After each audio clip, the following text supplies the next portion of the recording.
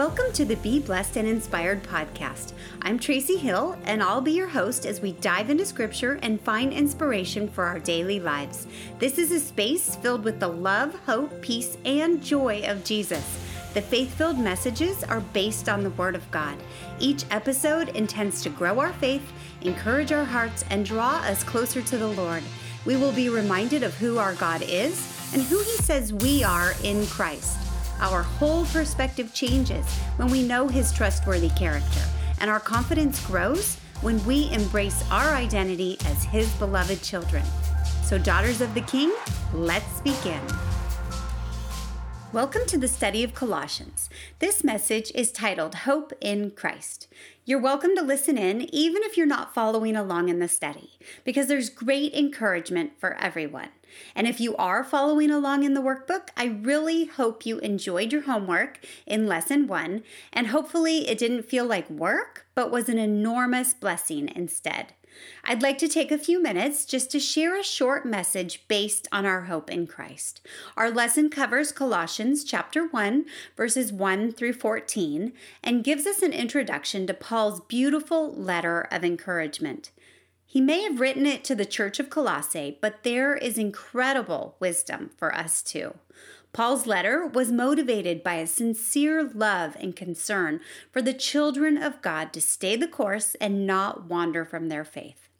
Paul opened his letter by declaring his authorship, and I'm sure it grabbed the reader's attention. Receiving a letter from the Apostle Paul was a letter they would surely want to read. And look at us now. We are still savoring his words. Paul didn't start off as a fan of Christianity, and he even vehemently opposed it. But then God stepped in and miraculously changed him. Saul, as he was formerly known, was a rigidly religious man, extremely devoted to the law of God. He intellectually knew all about the Lord, but didn't know him on a heart-to-heart level. But then, in Acts chapter 9, we read about the encounter that transformed his life and gave him a new name, Paul, and it also instilled a brand new passion. So instead of aggressively defending the law, he began to graciously proclaim the faith. So I'd like to read the passage aloud from Acts 9 and then discuss its significance for us. So hang in there with me. It's 19 verses, but it really highlights the radical change in Paul's life. So Acts chapter 9, verses 1 through 19, and I'm going to read the NLT version because it just reads so nicely. It starts off, "Meanwhile, Saul was uttering threats with every breath and was eager to kill the Lord's followers. So he went to the high priest. He requested letters addressed to the synagogues in Damascus, asking for their cooperation in the arrest of any of the followers of the way he found there." And the way is what the church was called back at the beginning. He wanted to bring them, both men and women, back to Jerusalem in chains. So this was Paul. Well, when he was Saul, this describes him. He was eager to kill the Lord's followers. He wanted to arrest anyone who was a Christian following Jesus. He wanted to bring them back to Jerusalem in chains. So this was Saul before he met the Lord. And then the scripture goes on with chapter 3, or verse 3, sorry about that. He says, "As he was approaching Damascus on his mission, a light from heaven suddenly shone down around him. He fell to the ground and heard a voice saying to him, 'Saul, Saul, why are you persecuting me?' 'Who are you, Lord?' Saul asked." And here Saul is using a lowercase l. He's not referring to the voice as actual Lord. And the voice replied, "I am Jesus, the one you are persecuting. Now get up and go into the city, and you will be told what you must do." The men with Saul stood speechless, for they heard the sound of someone's voice, but saw no one. Saul picked himself up off the ground, but when he opened his eyes, he was blind. So his companions led him by the hand to Damascus. He remained there blind for 3 days and did not eat or drink. Now there was a believer in Damascus named Ananias. The Lord spoke to him in a vision, calling, "Ananias." "Yes, Lord," he replied. And he is acknowledging that this is his true Lord, and this is a capital L. He replied, "The Lord said, go over to Straight Street to the house of Judas, and when you get there, ask for a man from Tarsus named Saul. He is praying to me right now. I have shown him a vision of a man named Ananias coming in and laying hands on him so that he can see again." "But Lord," exclaimed Ananias, "I've heard many people talk about the terrible things this man has done to the believers in Jerusalem, and he is authorized by the leading priests to arrest everyone who calls upon your name." But the Lord said, "Go, for Saul is my chosen instrument to take my message to the Gentiles and to kings, as well as to the people of Israel.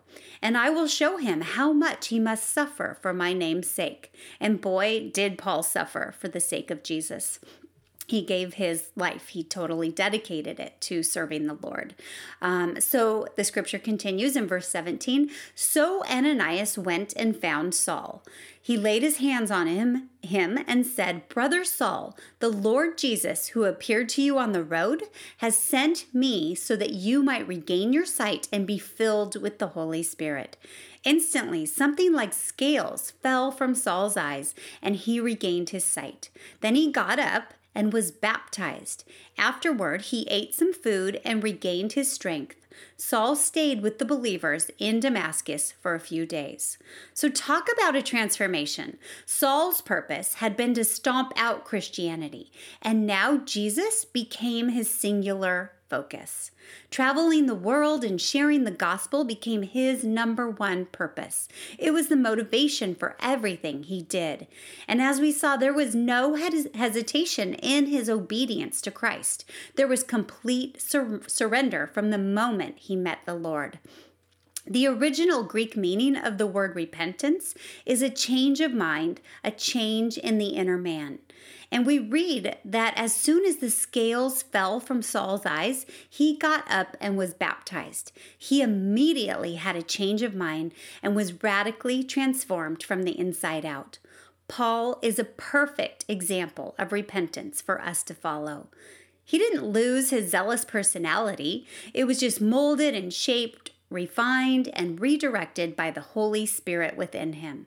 And through his relationship with Jesus, he came to know the joy of the Lord, experience the peace that passes understanding, grab hold of the hope of our inheritance in heaven, and walk by faith and not by sight.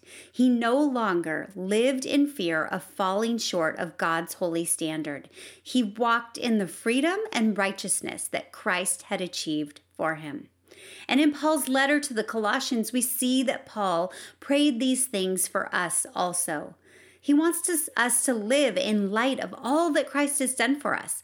And by knowing who Jesus is and who we are in Christ, we can do just that. Paul's heart and mind were set on things above, and he encourages us to do the same. And just like the people of Colossae, we too are faithful brothers and sisters in Christ. Like the Colossians, we live on this earth surrounded by worldly things, inundated with worldly teachings, tempted by worldly desires, distractions, and passions. And despite all of this, we know and trust that our grace and peace flow from our Heavenly Father above. God is the source of every good thing that our lives could need or our hearts could desire. And Philippians 4:7 tells us, "And the peace of God, which transcends all understanding, will guard your hearts and minds in Christ Jesus." The peace that God gives us surpasses any other peace we could possibly find. His peace is lasting. It overcomes any and every situation we face in this life. Far too often we think that peace is only possible when everything's going smoothly, with no bumps in the road. And in reality, peace is a mindset that carries us through even the hardest and most difficult of times.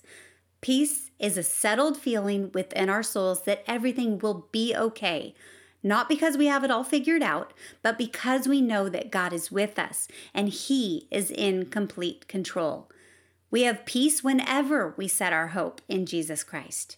Through his sacrifice, we find salvation. Our sins are forgiven, and we have been washed clean.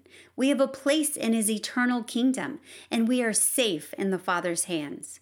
His grace gives us the greatest peace we can imagine. His grace wraps us safely and securely in the arms of our Lord, and that is true and everlasting peace.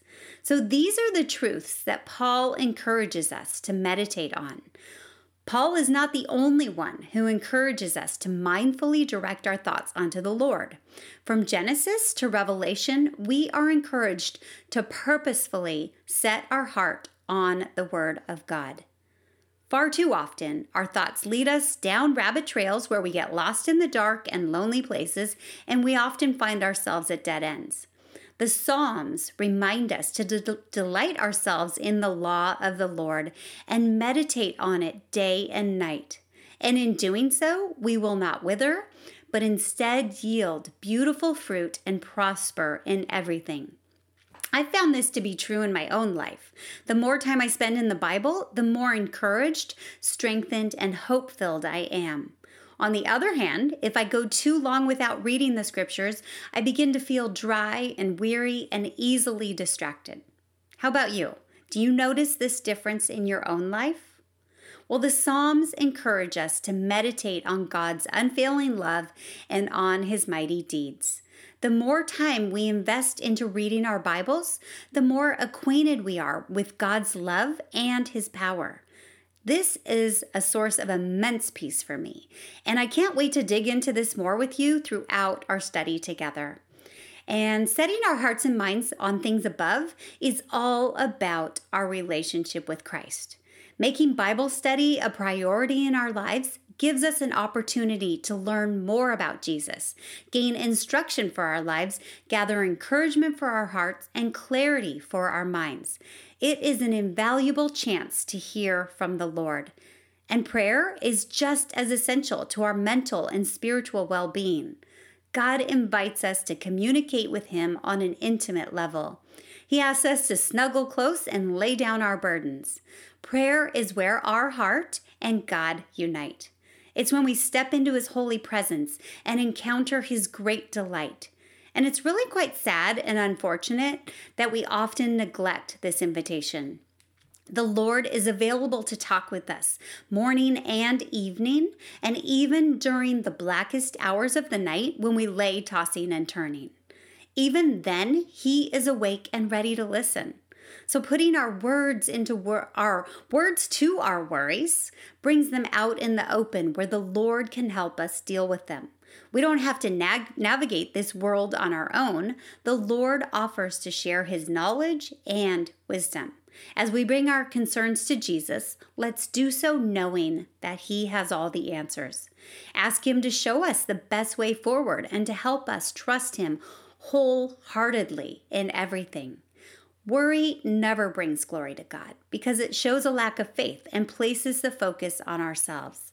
A knowledge of God's will and the wisdom and understanding on how to live it out does equip us to live a life worthy of the Lord and help us to please him in every way, as Paul says.